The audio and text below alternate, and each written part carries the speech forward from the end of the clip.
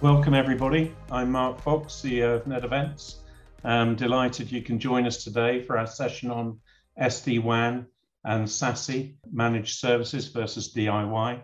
We have partnered with Dell'Oro Group, so Maurizio Sanchez, who is the Research Director of Dell'Oro Group and heads up their cybersecurity, SASE and SD-WAN services. Maurizio will be providing an intro to today's session to set the scene. That will be followed by a discussion with our panel that you see here. So I'll hand over to Maurizio for today's session. Maurizio, over to you. Thank you, Mark. Good morning, good afternoon, good evening, if the case may be. Welcome. I'm joined here today by a distinguished set of panelists to be able to have today's conversation. Quick rundown on who the panelists are, and then we'll have them in several minutes introduce themselves. As first, Craig Connors, VP and GM of the SASE business at VMware, and then we're joined by Parag Thakore, Senior Vice President at Netskope, and last but not least, Mark Cohen, leader of the MEF Security Test and Certification Incubation Group from MEF. So I'm really glad to have these distinguished set of panelists. Looking forward to some great conversation on the three topics we've bringing to you today. Before we jump in, I'd like to share with you a couple comments about this landscape of SASE and SD-WAN, and be able to level set, hopefully, today's conversation. Again, I'm from the Dell'Oro Group.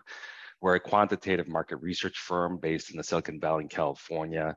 I have been tracking SASE nearly 3 years, but we have been tracking the technologies that have been feeding into SASE much longer, including SD-WAN, from its very inception, and access routing for the last 20 years, proxy technology since 2008 that now have become the latest trend of cloud delivered network security.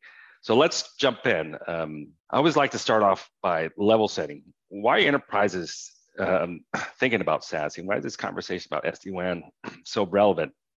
I think we need to think about two anchor points. We need to think about the architectural anchor points of the traditional legacy network that has been with us for the past several decades, to be honest. And so it's an architecture that is predicated on a hub and spoke model. It was very hardware centric, or still is very hardware centric, with private MPLS circuits to connect and stitch everything together, and using VPN, IPsec, self-remote access, and very much a perimeter-based security philosophy, with the inside versus the outside being the soup du jour to how people look at the security. And as well, the operation model, which is on the right-hand side, the bullets. It was is for many still a world with centralized applications. So they don't live on the internet, they live inside the corporate perimeter, and very little in terms of what the outbound internet traffic represented, and the number of remote workers was an exception, not the rule. So again, something that it was a cloistered environment, and worked rather well for the environment that we lived in. But then, if we go back to 2020, what did we see from our research in terms of market forces that have altered the landscape and generated the interest in the technologies that are part of the SASE conversation? I think it's the increase in attacks and the cost of breaches that enterprises are facing. And I'll share a couple quantitative statistics in just a second. But the security threat level just raised substantially. Obviously, everyone had to stay at home due to the health mandates. And so it went from remote work to now we're entering this world of hybrid work, where it's a split time between in the office versus somewhere else in terms of the work and people doing their work responsibilities. And then lastly, the attention that got placed on the business's online experience. And by this, I mean, business had to go to be transacted electronically. It could have been paper in the past, very, very face-to-face, but now it had to be somehow more digital, more remote friendly. And so the role of the online experience all of a sudden became a massive point of contention. Being a quantitative firm, I always like to share a couple statistics, both from interesting work from the outside, but then stuff that we do. So as I mentioned, security attacks increased substantially. In 2022, IBM puts out a great report showing the cost of breaches. They continue to go up. They've gone up 13% in 2020. Now the average corporate data breach is over $4 million. That's a significant amount, and that's just the average. So some of them are extremely at a much higher level. According to a recent McKinsey report, 58% of U.S. workers are hybrid today, which is amazing, right? It's somewhere between a 3 to 10x jump before and this is the new normal that we see moving forward as hybrid work is here to stay.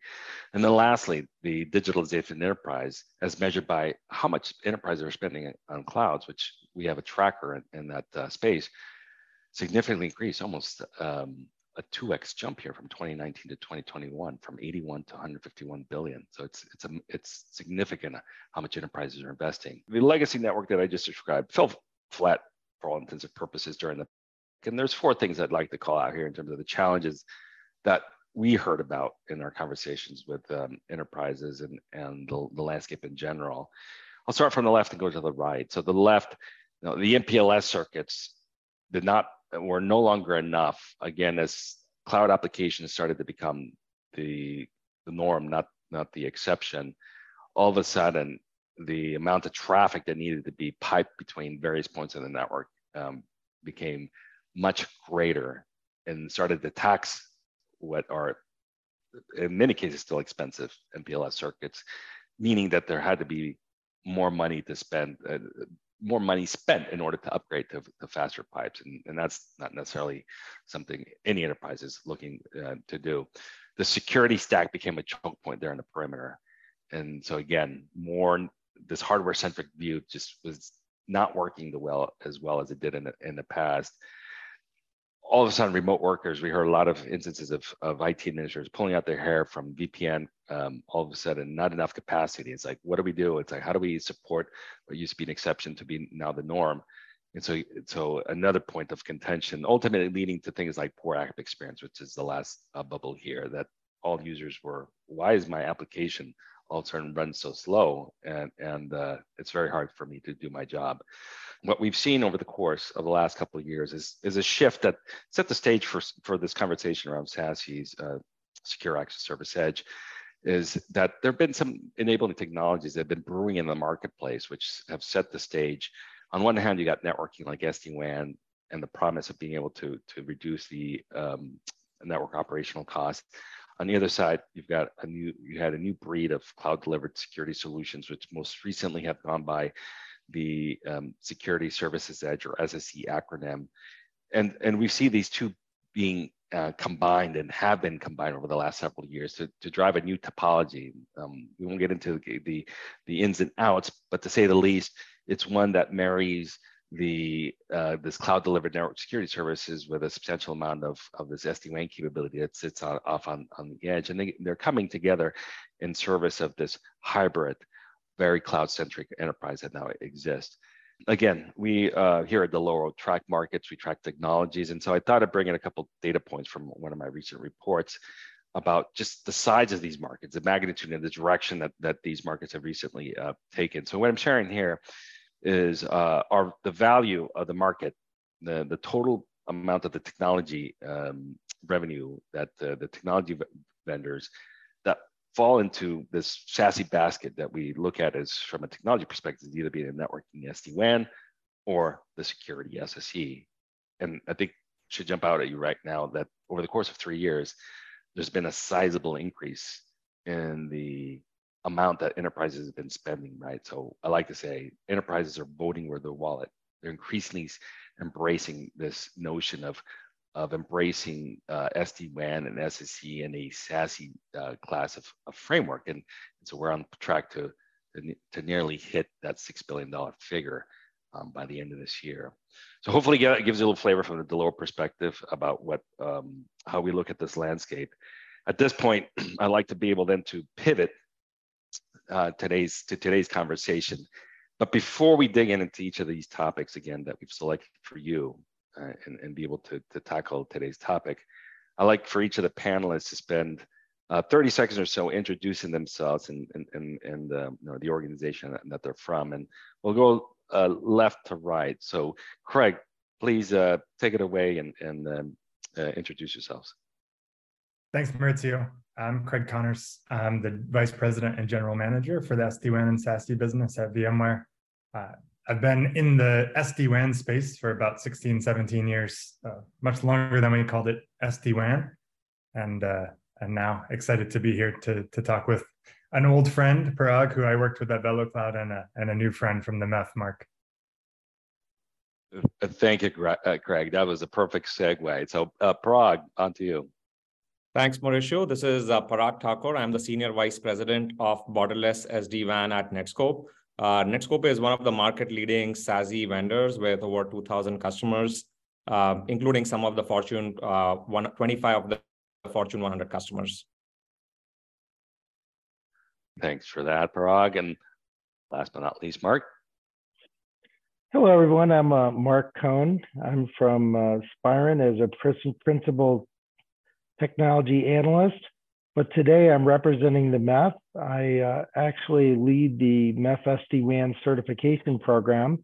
I also lead the security test and incubation group, which is responsible for the transition and the evolution between where we are with SD-WAN and operationalizing SASE and Zero Trust, which are two new standards areas for the MEF. Very good. Thank you, Mark. Thank you, everyone, for introducing yourselves. All right, let's get into our first discussion. So the first topic, I always like to start with a wider aperture and then steer it to a particular focal point. And so for our first discussion, I'd like to start with you, Craig. And in the marketplace, there's a lot of definitions of SASE. I presented one predicated on the way that we look at it here at Dell'Oro. But again, starting with you, Craig, and then going on to the rest of the panelists, I'd like to first set the stage and have you answer the very simple question. What is SASE in 2022? And go from there. So, Craig. Yeah, thanks, Maurizio. So, I think you called it out in your intro that a lot of what we hear about today with regards to SASE is driven by the shift to the distributed workforce. A lot of people forget that the term was actually coined prior to the, and these things that were driving these shifts were happening already. Of course, remote workers is one, but IoT devices is a second one. Apps distributing and moving to the edge and to various clouds is another one. And then the rise in cyber attacks, and in part driven to the rise in cryptocurrency, which led to new and interesting ways to monetize attacks, also led to a surge in attacks. And so we were already rethinking how we were going to connect and secure these new emerging use cases, poured a bunch of fuel on it, and it became one of the most hyped terms in the industry. And so one of the challenges for the folks listening is whenever something gets very hyped, and we saw this with SD-WAN in the early days, one day there's 5 SD-WAN vendors, the next day there's 70. I think we're seeing the same thing in SASE because everyone wants a piece of that $6 billion pie that you shared. And so it's really hard to pin down exactly what SASE is because so many different vendors claim so many different things. So I think today, for me in 2022, we have to go back to the use cases and look at what you're trying to accomplish as a company. SASE is a framework for you to connect and secure your users anywhere they are to your apps everywhere that they are. And that's really what SASE has to be today until we have some sort of formal standardization, which I'm sure Mark will chime in on. Thanks for that intro, Craig. What about you, Parag or Mark? You agree? You disagree? No, I agree with Craig. I call it like SASE washing. So right now it's like a lot of SASE washing going on. And I still remember, right, like a few years back, I was presenting actually SD-WAN to a manufacturing customer. And it kind of goes back to what Craig said on use cases, right, where the manufacturing customer is like, man, you know what? I didn't understand a single word of what you said on SD-WAN. And I'm like, why?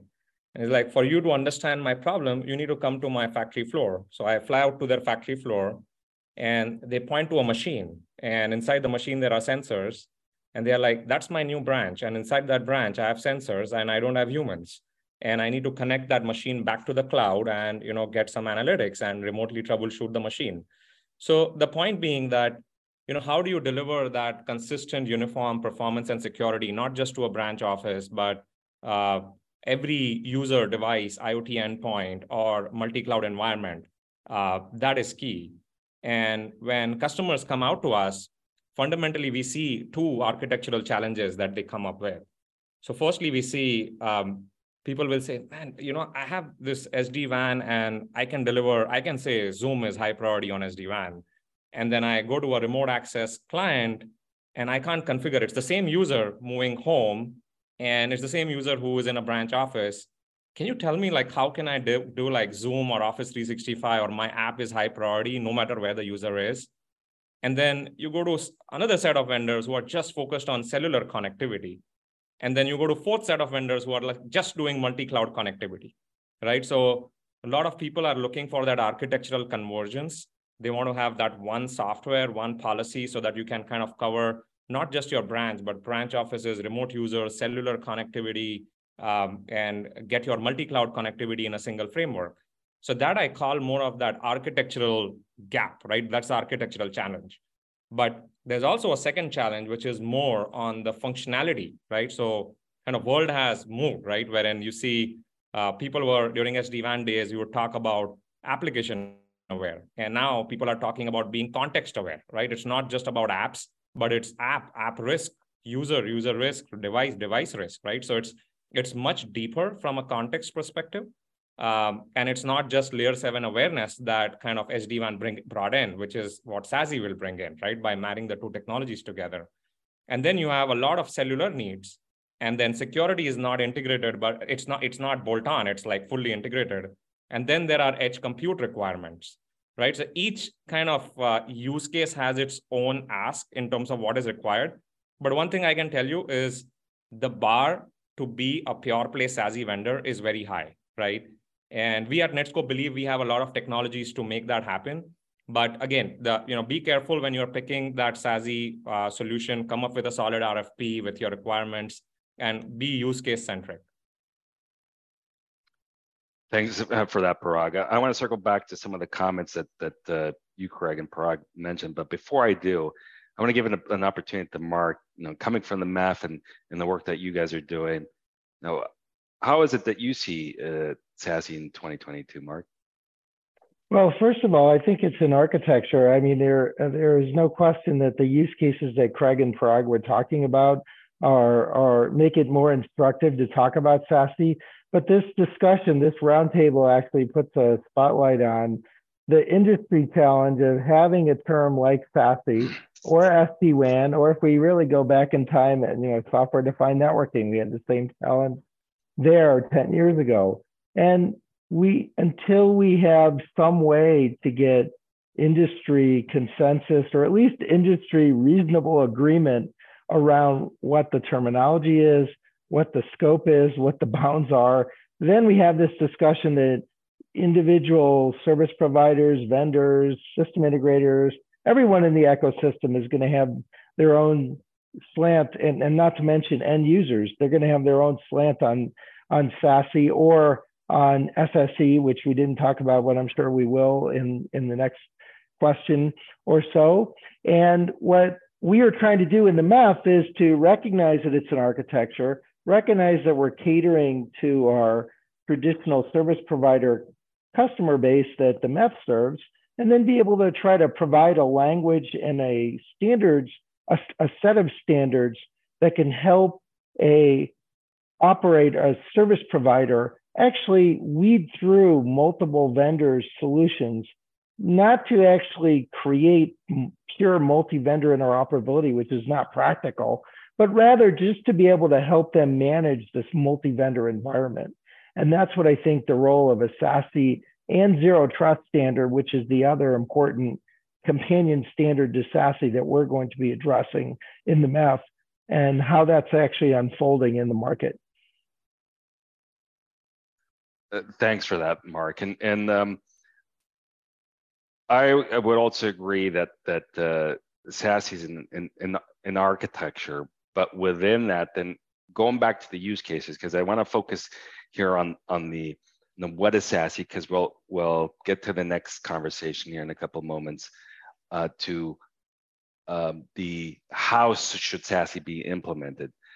So if we start from the standpoint that SASE is an architecture that can be applied to a number of use cases, going back to what you said, Craig, and as well as Parag, about the number of use cases coming into view, I think what I'm hearing is an expansion, and this is not the first time I hear it today.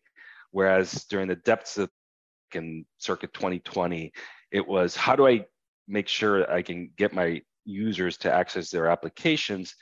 Now it seems like there's derivative use cases that for which the similar style and architectural philosophy that SASE describes can be applied, because I heard you, Craig, mention about IoT, and Parag, you brought up the multi-cloud, right? Which was neither IoT nor multi-cloud was part of the conversation in 2020.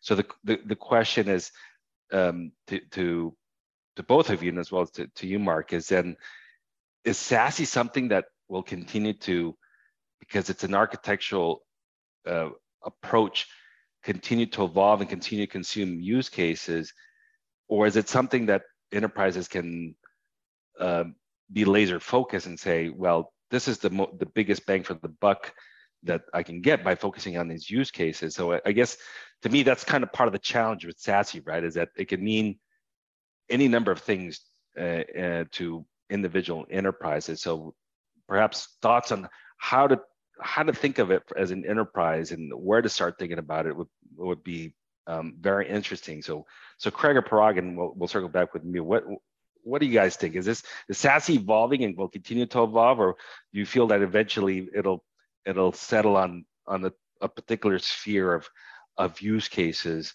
over the next several years? Yeah. And Craig or Parag, either of you. Yeah, I think the use cases are already there, right, Mauricio? We see customers' journeys can land in any of the use cases already. Like that's already happening. Customers can start their journey. Maybe customers have decided what the SD-WAN branch is, and they start their journey from multi-cloud. Or maybe they want to start with SD-WAN remote access or some sort of remote users, right? Or a branch of one. So I think where you land is important, and it's equally important to have that converged architecture where that wherever I start, I have this opportunity to move into various directions, right? So I can start with multi-cloud, but tomorrow I can move into SD-WAN, or I can start with SD-WAN, I can move to remote access. And I think that's possible if you have a consistent architecture, consistent framework that can give you that uniform security and performance.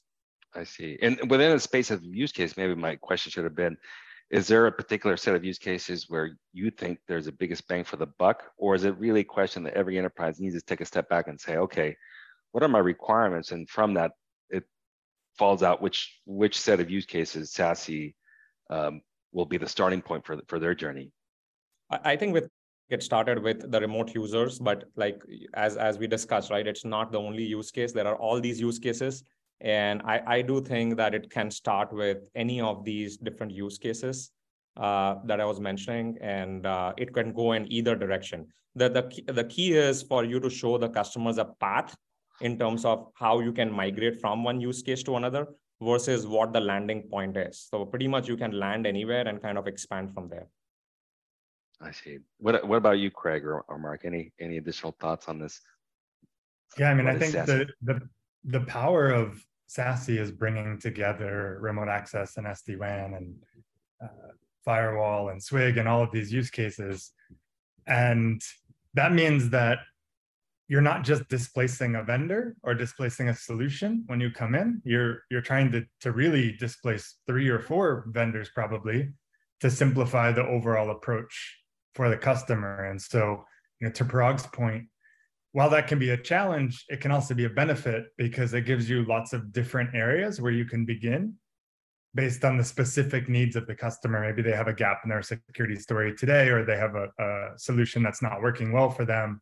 They start there and then they expand horizontally. And I think, one of the important things about, people say SD-WAN's the foundation of SASE and things like that. I think the thinking behind SD-WAN, the thinking behind bringing visibility to the end client, simplicity at scale, those kind of mindsets are important as you grow your SASE solution. And so I think, that's an important factor as well, how easy it is for you to administer all of these different use cases at scale. Very good. Thanks for that. To be able to get to our second topic, let's continue the conversation and shift to our second topic, which is more around the how, right? So at least from the Delo perspective, we're slicing and dicing in a number of different ways. We obviously see that there are multiple vendors, and so I'd love to be able to get your thoughts about, as enterprises think about embracing a particular solution set, is that solution set best when it's a single vendor or a multi-vendor set of SASE capabilities? I think the other thing that we see is, while we acknowledge that SASE is an architecture for specific use cases or a collection of use cases, we also see that certain vendors are approaching it as a one-stop shop, right? So you can almost go to them and say, okay, treat SASE more as a shrink-wrap product, and the networking and security is very tightly coupled together, right? So you're not having to go to a separate SD-WAN and a separate security vendor. You could just go to this vendor that has already done that tight integration, and we call that flavor of SASE the unified flavor. So it represents more of a product-centric perspective. And so I want to start with you, Parag, in terms of thinking about how the rubber meets the road along these dimensions of, should SASE be considered as the best instantiation when it's multi-vendor, or the reasons for single vendor? What's your thoughts? Yeah, so at Netskope, we want to offer our customers flexibility and choice. By definition, successful SASE would imply like fewer vendors, simpler operations, reduced complexity. And this is all to kind of lower cost, right, eventually. But we understand that it is a journey and it is not rip and replace. So if you look at it, like what options do customers have? One, they could have existing contracts, whether it's an SD-WAN contract or an SASE contract, it doesn't matter. Or they have multi-vendor environments. And in that case, you can kind of purchase individual products that are part of this SASE architecture. And for that, you really need tight and deep partnerships and integrations with many security and networking players. And on the other side, we have customers who would absolutely say, hey, you know what, I need like simplified operations. I need this SASE fabric of the future, and I need to connect my remote users, IoT devices, branch offices, multi-cloud environments, all in a single fabric. And in that case, you can purchase an entire Converge SASE platform from us. So I think it's just customer-centric. Both options should be supported. We conducted at Netskope recently we conducted a survey, right? And this was with 3,500 CIOs worldwide.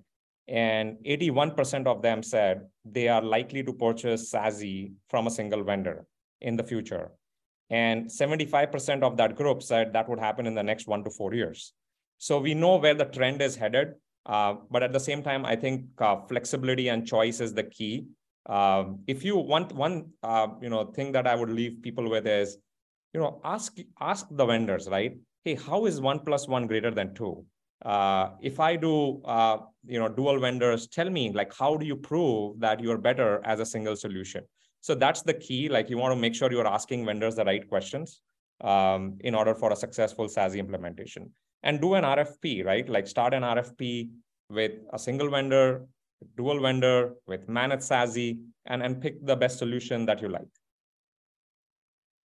Very interesting. So I'd like to go to Mark and then Craig. We can circle back if you've got some thoughts on this topic. But Parag, you mentioned that in your survey, there was the arrows pointing to desire for this to be a single vendor.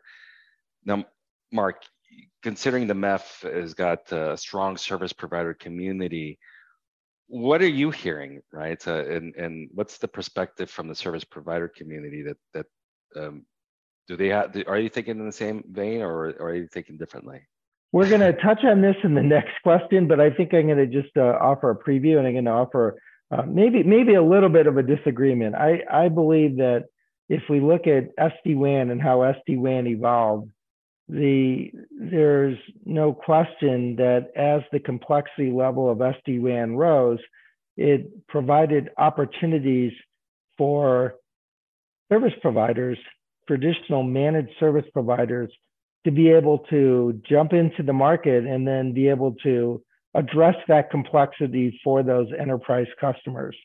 And that would be in the face of the trend that Parag was referring to, where that enterprises are going to go jump off and do it themselves, even though there may be a need and desire to continue along the trend of the cloud journey, where enterprises may outsource that to managed service providers who are not going to just provide a few tightly integrated security functions the way it's indicated in your unified approach, Mauricio, but also it's going to empower those enterprises to be able to ask for more security functions that are going to be delivered through the SASE architecture.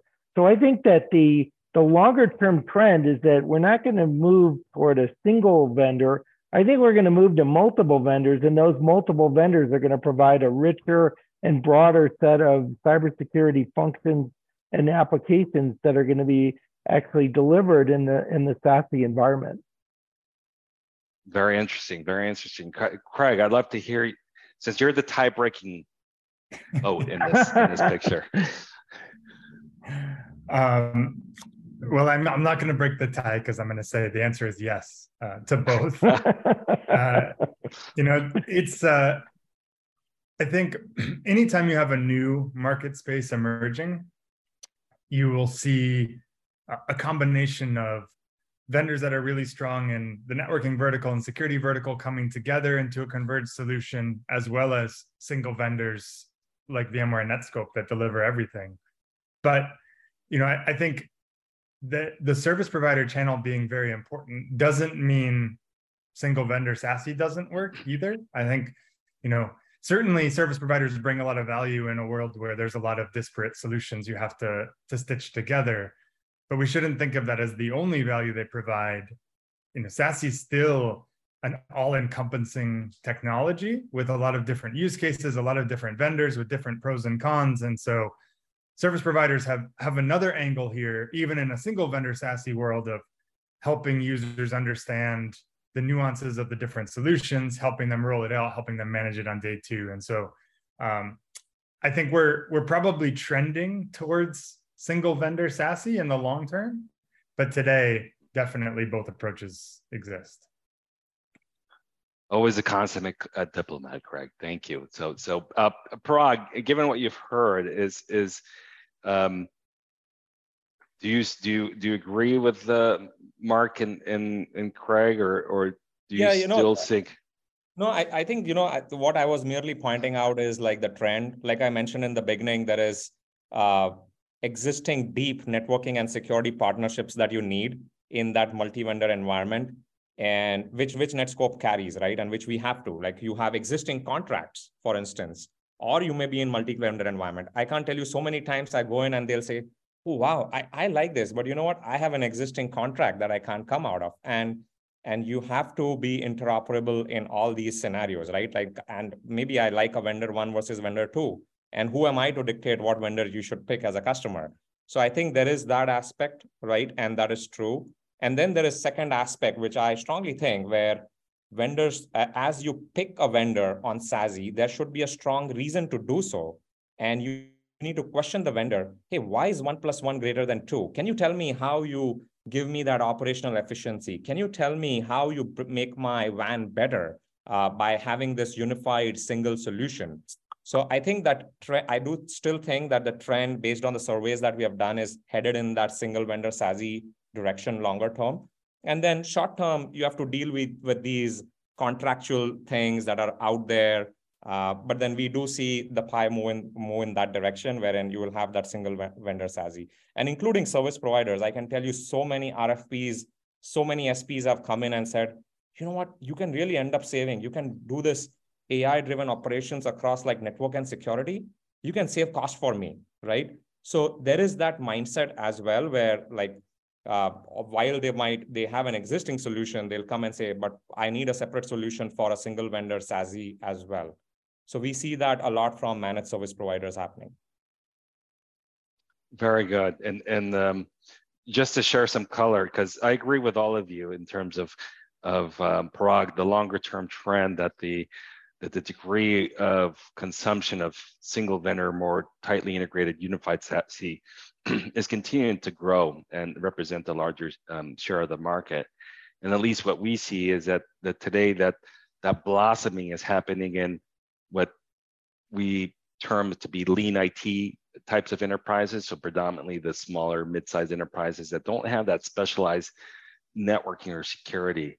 Because I think one of the things that we see is that the larger enterprises, you start getting into the Fortune 500, they typically have very specialized IT staff. They have very strong affinity to particular vendor sets. And when it comes to networking security, it's not always the same vendor, right? So one may have the networking team may have a preference for vendor A, and the security team has a preference for vendor B.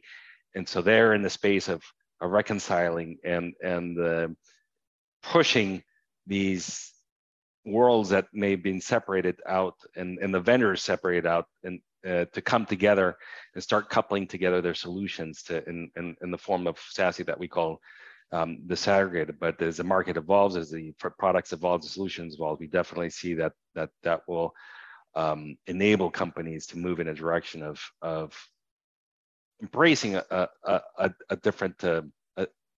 different, more unified class of solution. So it's very interesting how the spectrum isn't necessarily a one size fits all, but one where there are various factors beyond just the state of technology. So let's move on to our last topic here, which we already touched on a little bit, right? So Mark, I teased you out a little bit to start discussing this, but the third discussion topic, which is the consumption patterns, specifically with SASE in the portion that is consumed as a managed service. We've been looking at this from the SD-WAN perspective. So I've brought in a couple data points from my report, which basically shows here is the portion of the technology market. If you think of the SD-WAN technology pie being 100%, the slice that is consumed as a managed service has been growing over time. So I'd like to start with you, Mark, and you've already stolen your thunder a little bit in saying that the complexities of a multi-vendor SASE solution are a space for service provider to come in to help enterprises. But I want to explore beyond that, of whether there are other reasons why there may be, or is that the only reason why enterprises would consider a managed service offering to consume these technologies. So Mark, I'd like for you to kick it off. All right, and this chart is consistent and maybe a little bit different than some other data that I've seen, where it's closer to half and half. I mean, I've seen, and depending on what the size of the enterprise is, that's certainly going to matter. I think that, my colleagues already brought that up, is that there's no one size fits all. So let's first just acknowledge that there's a need for vendor provided solutions and managed services. That's why we're seeing the demand. That's why we're seeing the shift. But there's a couple of factors that are going to hinder adoption of managed services. One of them is that the network and security organizations, or at least for many enterprises, is traditionally two separate, distinct organizations.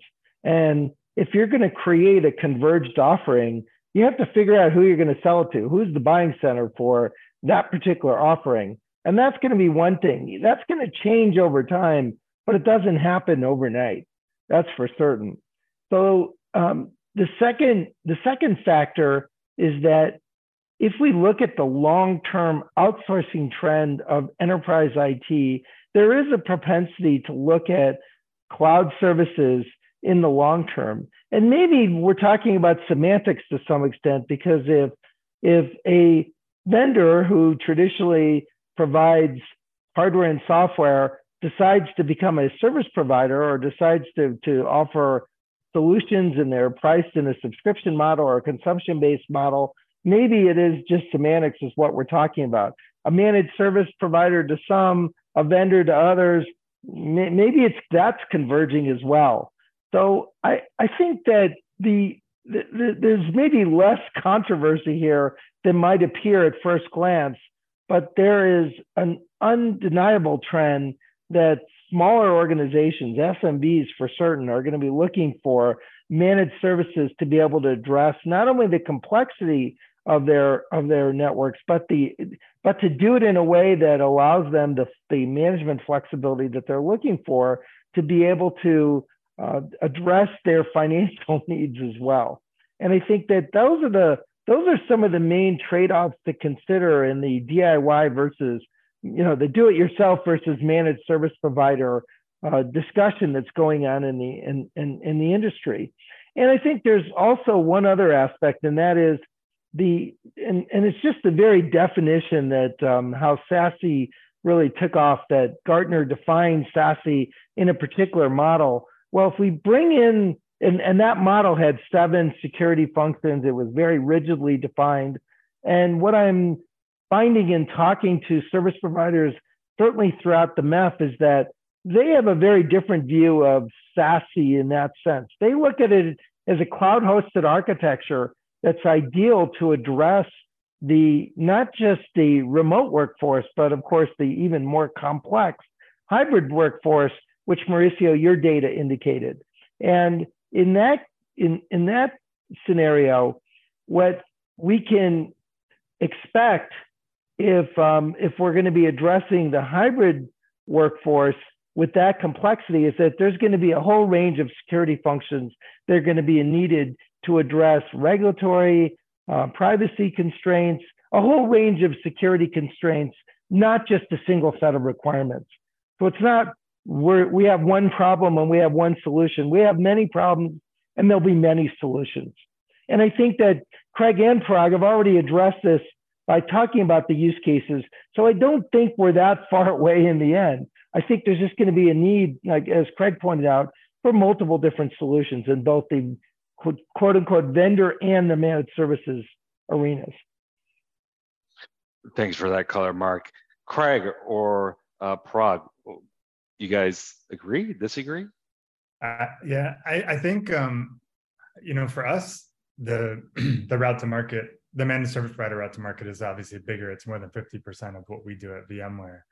And I think I want to bring it back to something you said, sort of wrapping up the last question. You said, what if the network engineers prefer one vendor and the security engineers prefer a different vendor? And I think just that manner of thinking underscores another shift that is happening and has to happen, which is network and security are converging, not just in the products that we offer, but also for the people building these solutions on the ground, right? How can you evaluate something like a ZTNA solution with forward error correction built in? Is that a network problem or a security problem? Well, it's a little bit of both, right? And so I think while MSPs have helped in modernizing networks with SD-WAN, there's another opportunity to help here because vendors are converging products at the same time that customers are converging networking and security as a buying center, as a single team.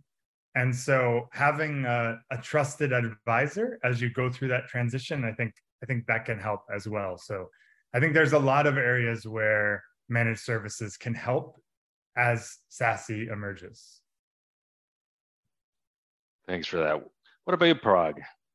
Yeah, I kind of agree with both Mark and Craig. I think it's very use case centric. For example, we are in an OT customer doing literally those machines, and we are in that machines, and there's no managed service provider involved there, right? And it's with a machine builder. But then when you go to a branch office and when you go to a certain other use cases, there is, more people want to get circuits, not just SASE, right? I want which service providers am I going to use and have that single throat to choke. So from that perspective, you will see like in the branch offices, a lot of times you will see MSPs bundling not just SASE, they'll take SD-WAN, security, circuits, add their SLAs on top, like do all of these things, combine it and deliver it as a full service, right? So I think the opportunity is big. I do think there are two kinds of deployments that come in. Whether you pick single vendor or multi-vendor, both are options again for a managed SASE offering. But when you see the deployments, one is what we call as full over the top, wherein you can use SD-WAN and you can use the SSE full blown as a service, right? And you can deliver it completely over the top. So you don't have to install anything in your network.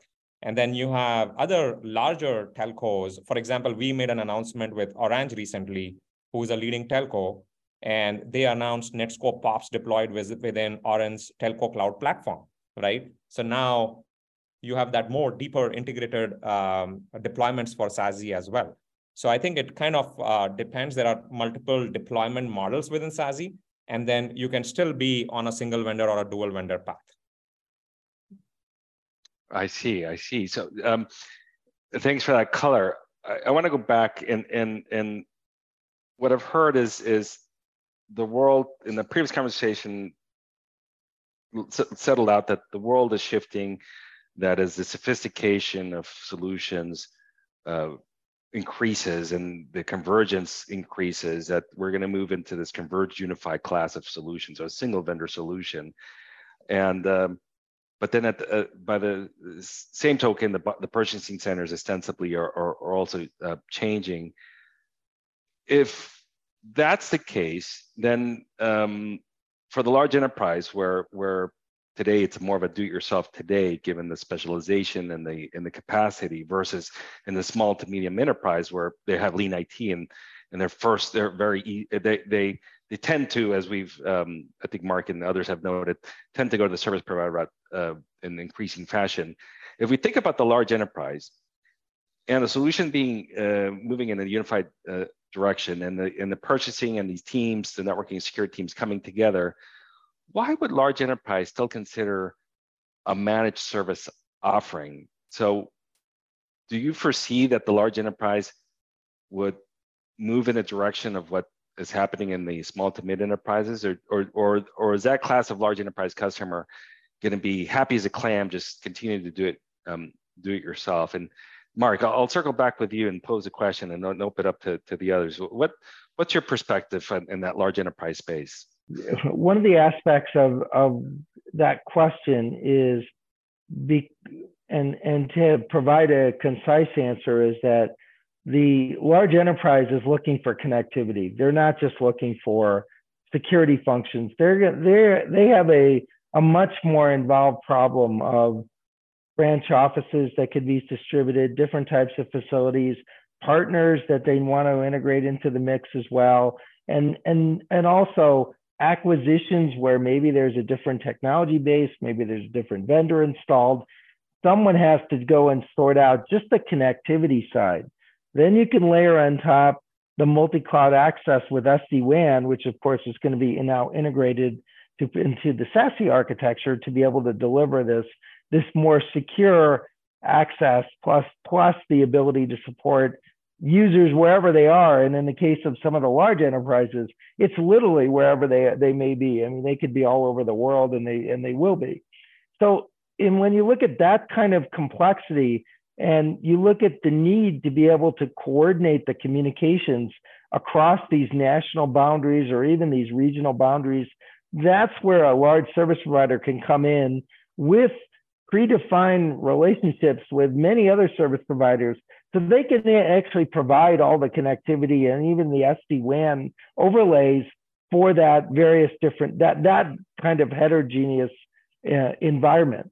Now, it doesn't mean that necessarily that an enterprise wouldn't take it on, because some enterprises look like a service provider in terms of the type of network they operate, the type of services they deliver to certainly partners, and maybe they are a service provider. Again, we might be back in that semantical discussion, but clearly there are others who are really struggling to be able to provide secure connectivity with a threat landscape that's changing by the day, and the need to be able to handle whatever connectivity services is at that edge or whatever what is at that customer site, and then to be able to bring that all together. That is not a trivial exercise, and there are a few vendors who have the breadth and certainly can even address the multi-vendor environment, even though that's changing. I mean, I think the multi-vendor environment is more the norm than the exception.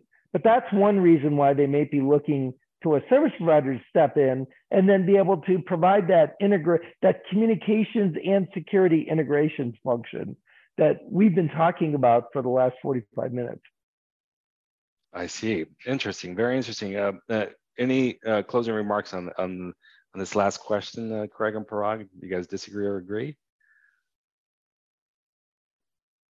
No, I think we covered it pretty much. Yeah. But Very good. agree with what Mark said, right? I think it's going to be a split bag. It's going to be use case centric. Some enterprises may say, you know what, for my remote workforce, I don't want an MSP. I want an MSP for my branch offices. So it really depends. Like they may pick projects or they may give the whole thing to the MSP. It's been, I do agree with Mark. Like it's almost split, right, between like MSP versus DIY. At least the takeaway that I'm hearing is that the large enterprises have more technical capacity from an IT perspective, but the class of problems are just that much larger that transcend the SASE set of conversations that we've been discussing to get into the transport, the connectivity, the other peripheral areas that the service providers have historically been very strong in, right? So ultimately leading and opening the opportunity to engagements by the service provider community, even with that class of large enterprise, that looking at compared to the smaller enterprise who needs the help even for the basics, the big guys will still appreciate the service provider capabilities in that larger picture. So it's an interesting landscape. One thing, Mauricio, that same survey that I was talking about, right, with the 3,500 CIOs, one interesting other stat we found from that was 2/3 of them, they kind of noted that SASE will change how they structure their teams in future.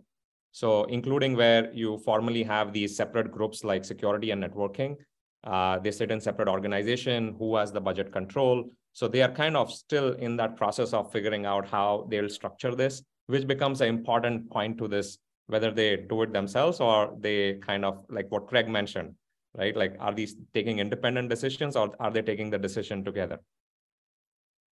Yes, no, it's a organizational change is something definitely abreast, and but it's one that a lot of enterprises seem to be going a lot slower than and naturally so, right? It's been 20 years of silos, so breaking those silos isn't necessarily easy. Well, we're at the end of our time together. I'd like for each of you to provide any closing remarks about today's conversation, right? Anything else that you'd like to be able to share with the audience? And we'll go in reverse. So we'll start with you, Mark, and then Parag and Craig. So first, Mark, any closing remarks or thoughts from today's conversation?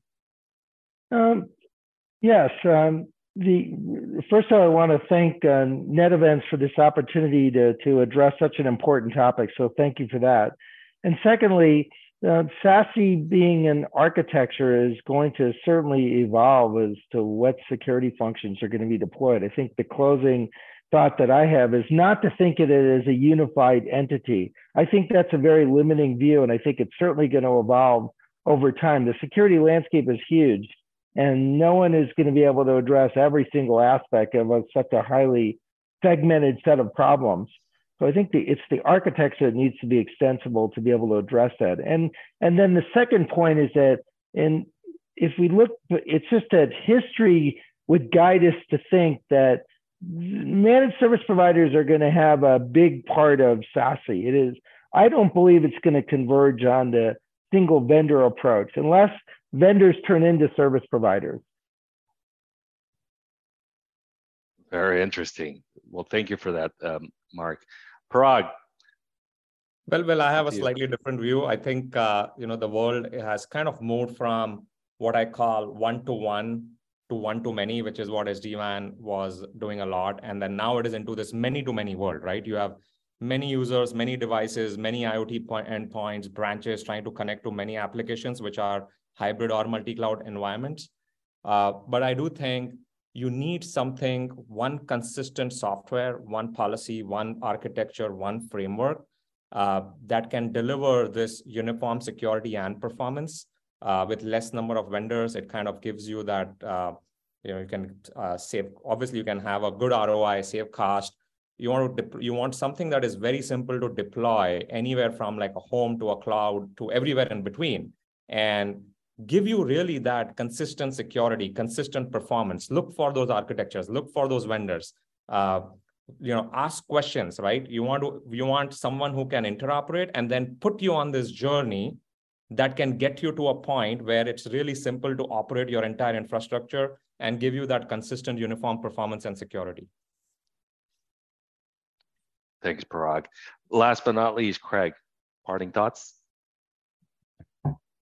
Yeah, I think I agree with Parag. So, one of the things that we can do as our customers and as our companies are converging networking and security is look to managed service providers, not just to be the ones to offload the service management, but also to help advise the team on what the landscape looks like and how to bring those two different things that have been siloed for so long together, as you said. And so whether it's one vendor or multi-vendor, I think the importance is that you're getting that ROI, you're getting that simplicity, and you're able to meet those use cases that you need to deploy. And so that's where the expertise of managed service can really come in and help. Thanks for that, Craig.